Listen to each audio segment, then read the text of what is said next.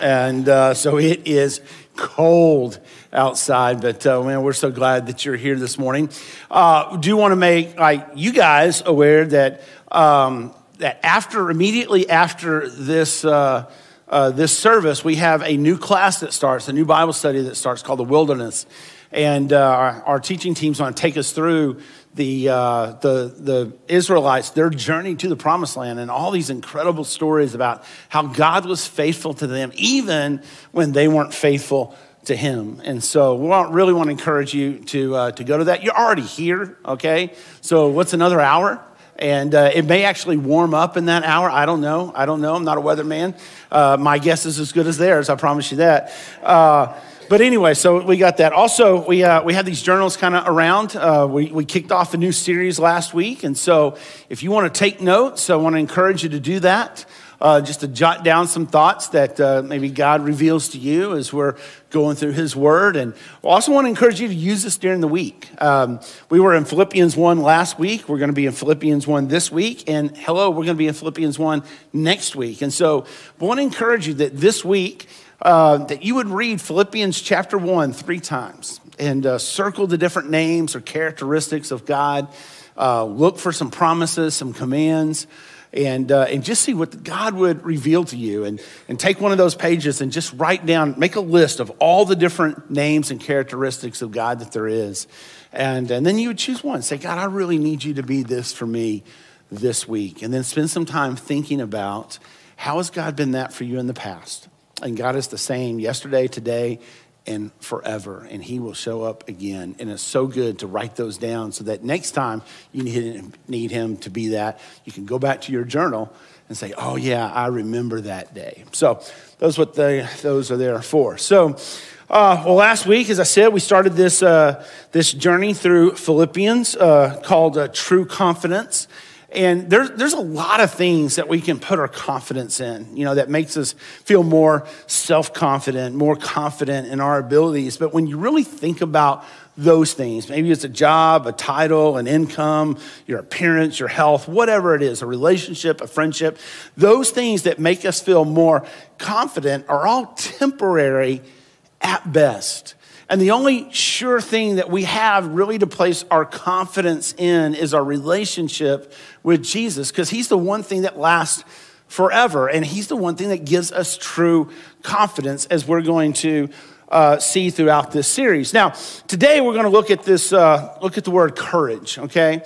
And when you think about the word encourage, okay, what comes to mind?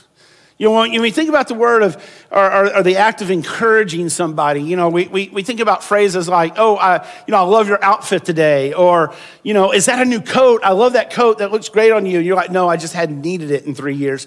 Or we think of phrases like, your house is beautiful, or, fantastic job, great job, or your kids are so well behaved. And, we think of that as encouragement. But when you look at the word encourage, obviously the root word is courage, but the prefix in means to put in or to be the cause of.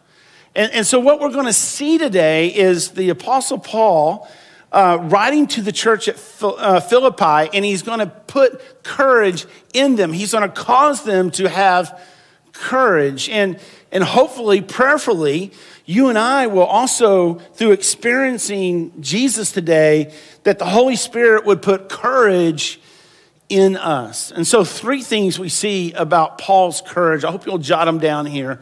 3 things we see about Paul's courage today. We see that Paul's courage is contagious. We see that Paul's courage is confident in opposition. And we see that Paul's courage comes from Christ. So it's contagious, it's confident in opposition, and it comes from Christ. So if you have your Bibles this morning, I want to encourage you to turn to Philippians chapter 1. We're going to be there for 13 weeks, not in chapter 1.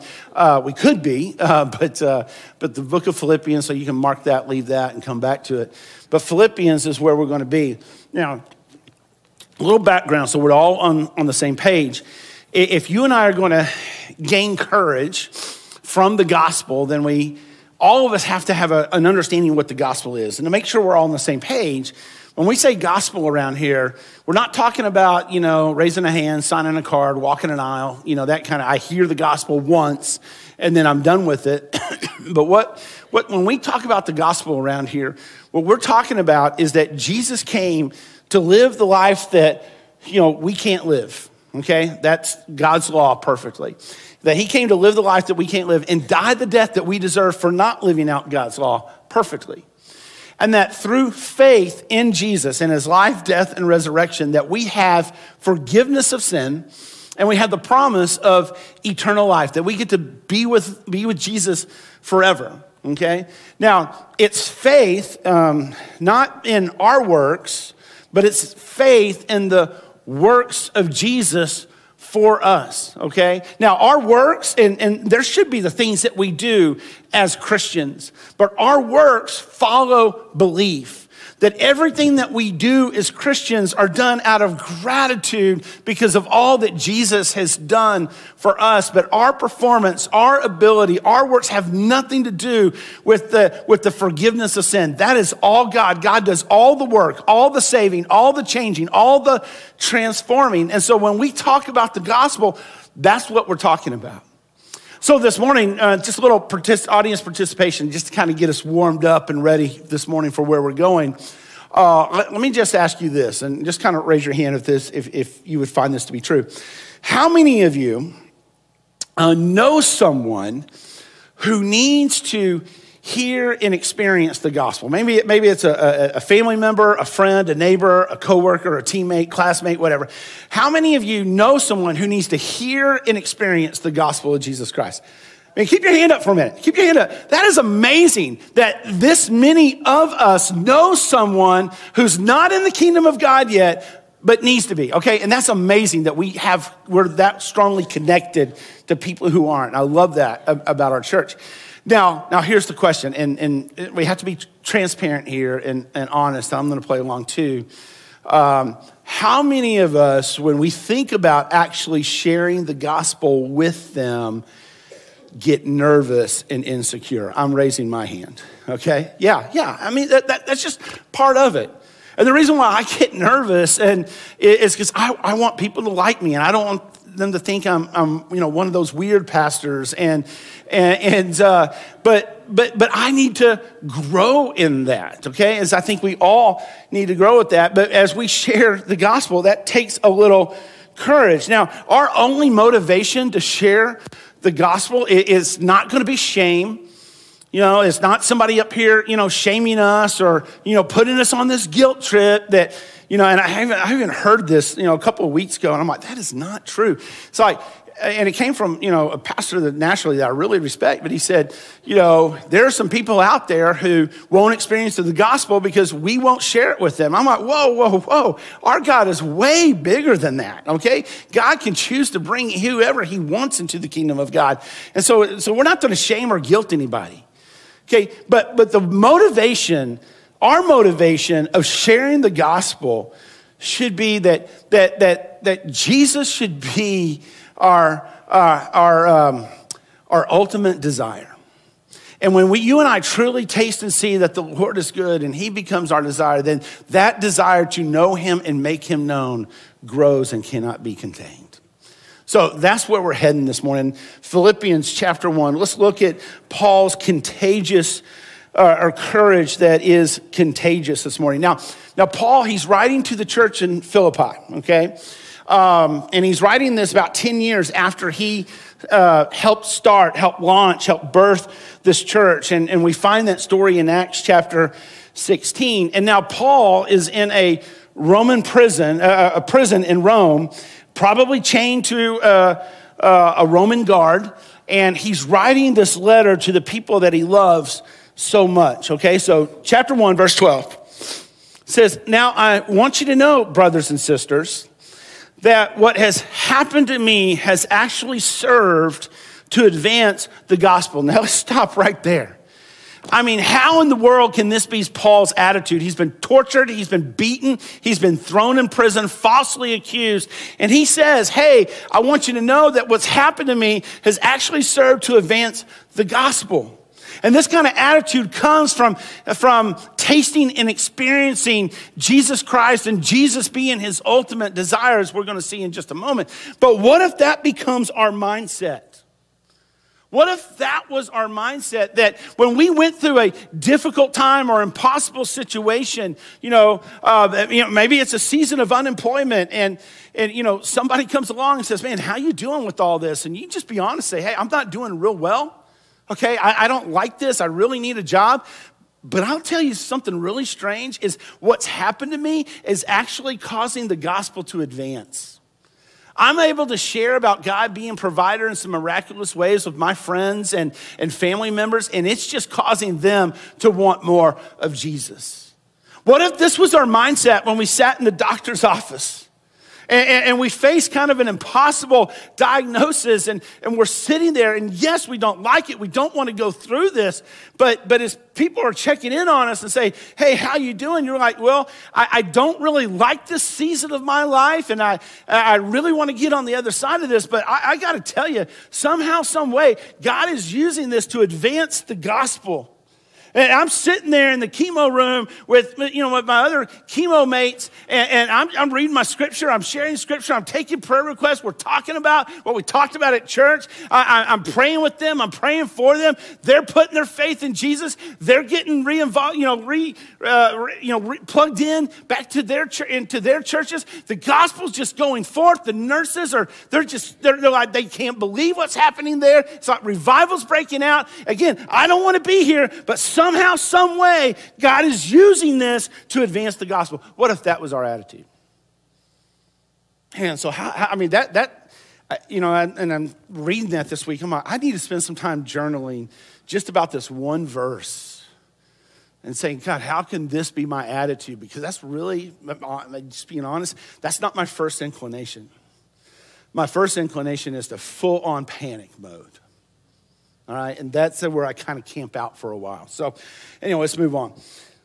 Verse 13, as a result, it has become clear throughout the whole palace guard and everyone else that I'm in chains for Christ. So in other words, everybody knows I haven't done anything. I haven't broken the law. I haven't committed a crime. They know I'm here because of Jesus. And because of my chains, most of my brothers and sisters have become confident in the Lord and dare all the more to proclaim the gospel without fear. So Paul is saying, hey, I know I'm in prison, but rest assured, the gospel is not going to stop. It's going to move forward. And I'm sharing the gospel with the Roman guards who are chained to me. I mean, talk about a captive audience, okay?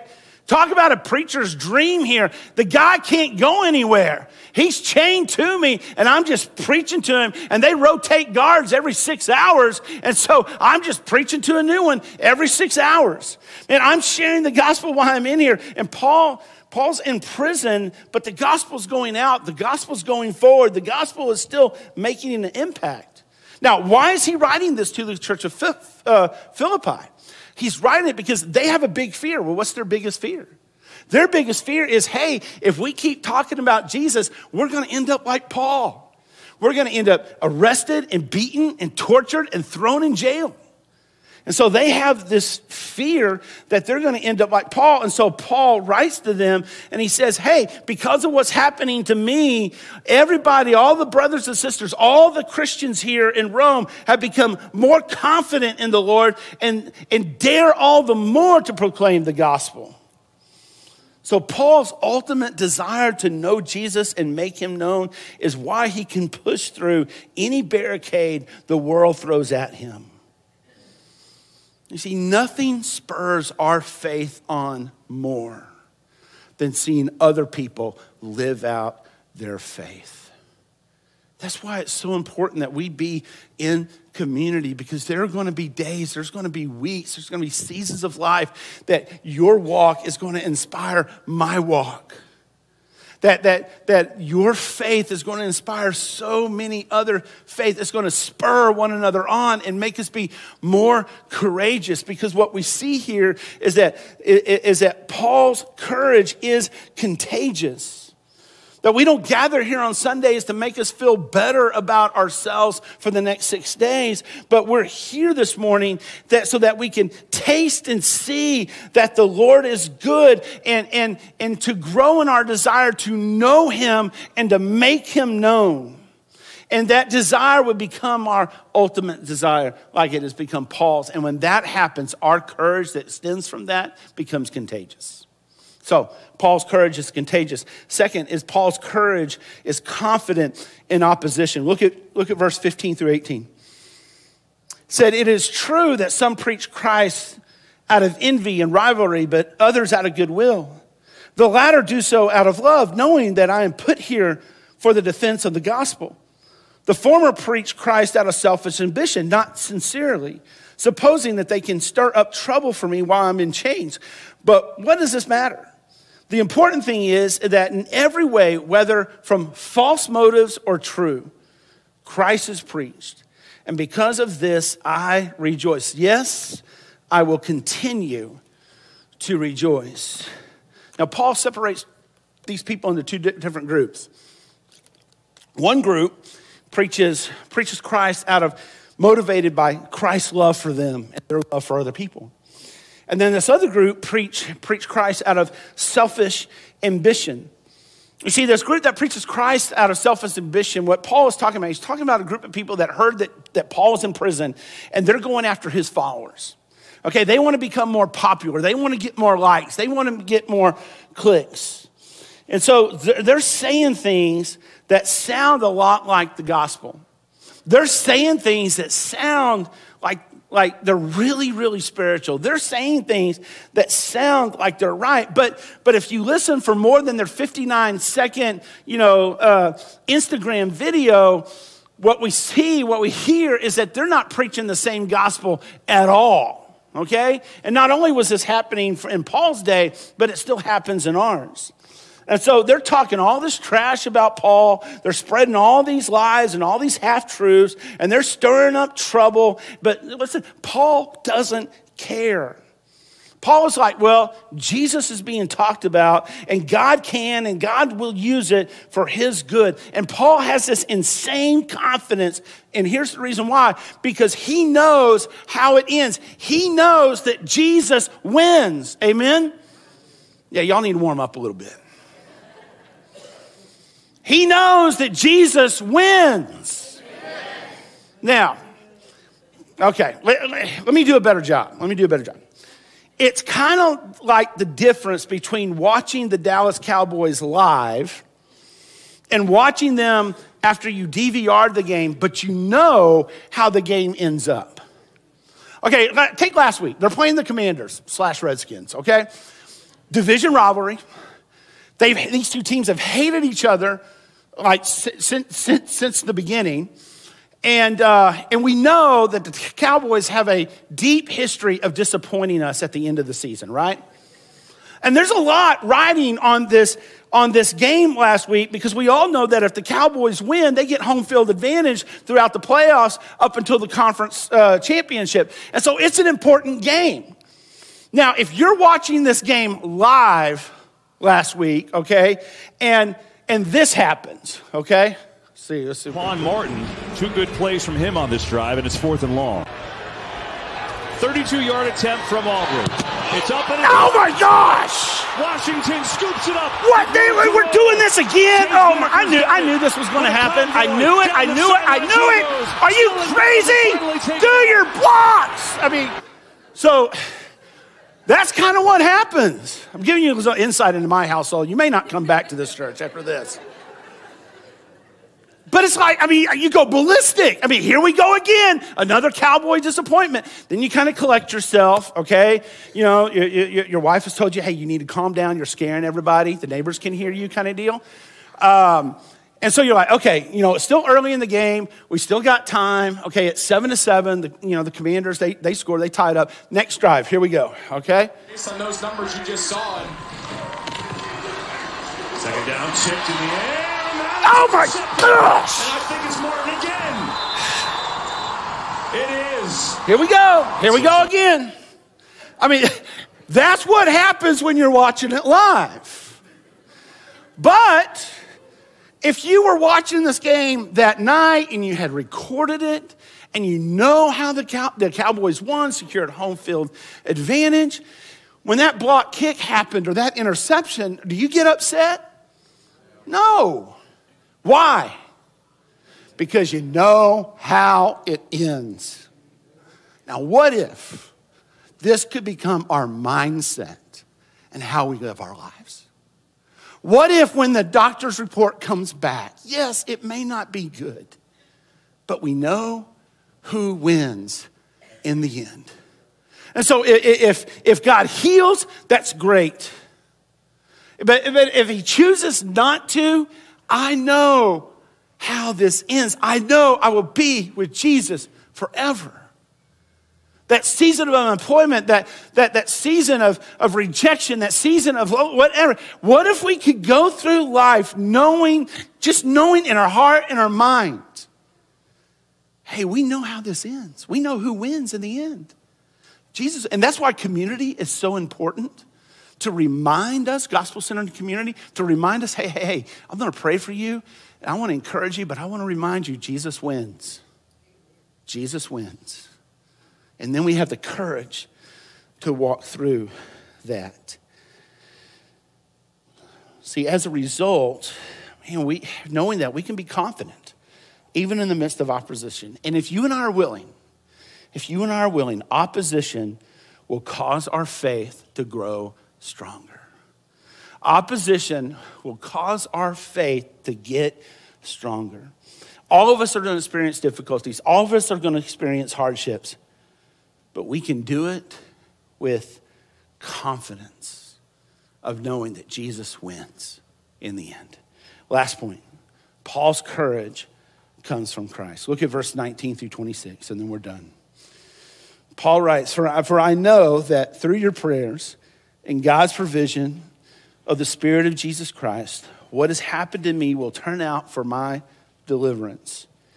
I eagerly expect and hope that I will in no way be ashamed, but will have sufficient courage so that now, as always, Christ will be exalted in my body, whether by life or by death. For to me, to live is Christ and to die is gain. If I am to go on living in the body, this will mean fruitful labor for me. Yet, what shall I choose? I don't know. I'm torn between the two. I desire to depart and be with Christ, which is better by far. But it is more necessary for you that I remain in the body. Convinced of this, I know that I will remain and I will continue with all of you for your progress and joy in the faith, so that through my being with you again, your boasting in Christ Jesus will abound on account of me. So what Paul says, to summarize what he just said, he says, hey, I know how this ends, guys. I know that Jesus wins. And if I live, I'm going to live for Christ. But if I die, I'm going to be face to face with Christ. But I have a feeling that I need to live so that you would be rooted more and more in the gospel and that your faith and your joy will grow. And so basically what we've created for ourselves is a win-win-win situation. And Paul says that he has this desire. He says, I have this desire to be with Christ. That word desire, it literally means epic desire. Epic desire. Ultimate desire, supreme desire. It's my number one desire on a list of no other desires. It's this deep yearning to be in the presence of Jesus that comes from experiencing Jesus. And Jesus is the source of Paul's courage, and Jesus is the source of our courage. Now, Paul, he's got to be the most frustrating person to his opponents when you think about it. The most frustrating person to his opponents. Because, they're, his opponents, the people who are against him, they arrest him and they say, listen, Paul, you've got to stop talking about Jesus. And Paul's like, nope, won't do it. Won't do it. Okay, Paul, then you force this. We're going to put you in prison. Great, I'll start a prison ministry. People in jail need to hear about Jesus too. I'll preach to all the inmates.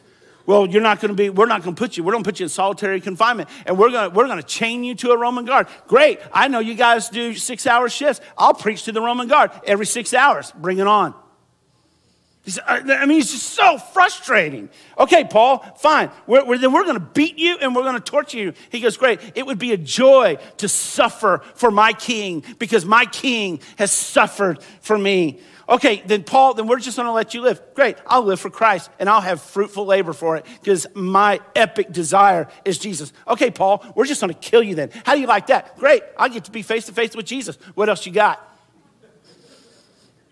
He's got to be the most frustrating guy to his opponents. But the more you and I get to know Jesus, the more we enjoy Jesus and the more courage Jesus will stir up in us. The band's going to come and they're going to lead us into this song. But as they do, as we move through this series, my prayer for me and my prayer for us as a church is that we would just taste and see that the Lord is good. And that's kind of been my prayer is we went through the fall and getting ready for Philippians and getting ready for this series. And my prayer has not has in no way been we would increase in numbers. My prayer has been that we would just come into this room and taste and see that the Lord is good. And that our desire for him, to know him, would just grow more and more and more. That our desire to be in his word, not just on Sunday mornings, but throughout the week, reading a few verses a day, putting that in our hearts. Our desire to maybe take some notes and meditate on what does it mean? What does it look like for me that whatever I'm going on in my life, it's just serving to advance the gospel? What would it look like for me to want to know him more? What would it look like for us to put ourselves in environments and situations that would just cause us to taste and see that he's good? Because we do that, everything else will take care of itself. So that's my prayer for us. And out of that experience, our desire to know him would grow. And our desire to make him known would grow. And then one day we're sitting at lunch with a coworker, and that coworker just kind of unloads, unpacks what's going on in their lives, and you're like, man, you feel it. You're like getting all nervous and sweaty palms, and you're like, man, they just gave me an open invitation here. They said, hey, what can I do? Who can I turn on? Man, what can I do? And you're just like, oh. Okay, here it goes. Man, I want to tell you about a time that I felt that way, and I tried a lot of different things, but the only thing that really worked was Jesus. Yeah, I said it, Jesus. And so I started reading the Bible, and I started finding out more about how much he loves me and that he lived the life that I can't live and died the death that I deserve. And I put my faith in him, and I stopped trying to be good enough, and I just surrendered to his love and his forgiveness, and I pledged my allegiance to him and put my faith in him. And panic attack. Have you ever done that? Would you like to now? Taste and see that the Lord is good. Let our epic desire be for Jesus, to know him and make him known, and let God take care of the rest. Father, thank you so much for the courage that you give us, not based on our performance, not based on our past, not based on our potential, but the courage that comes from you.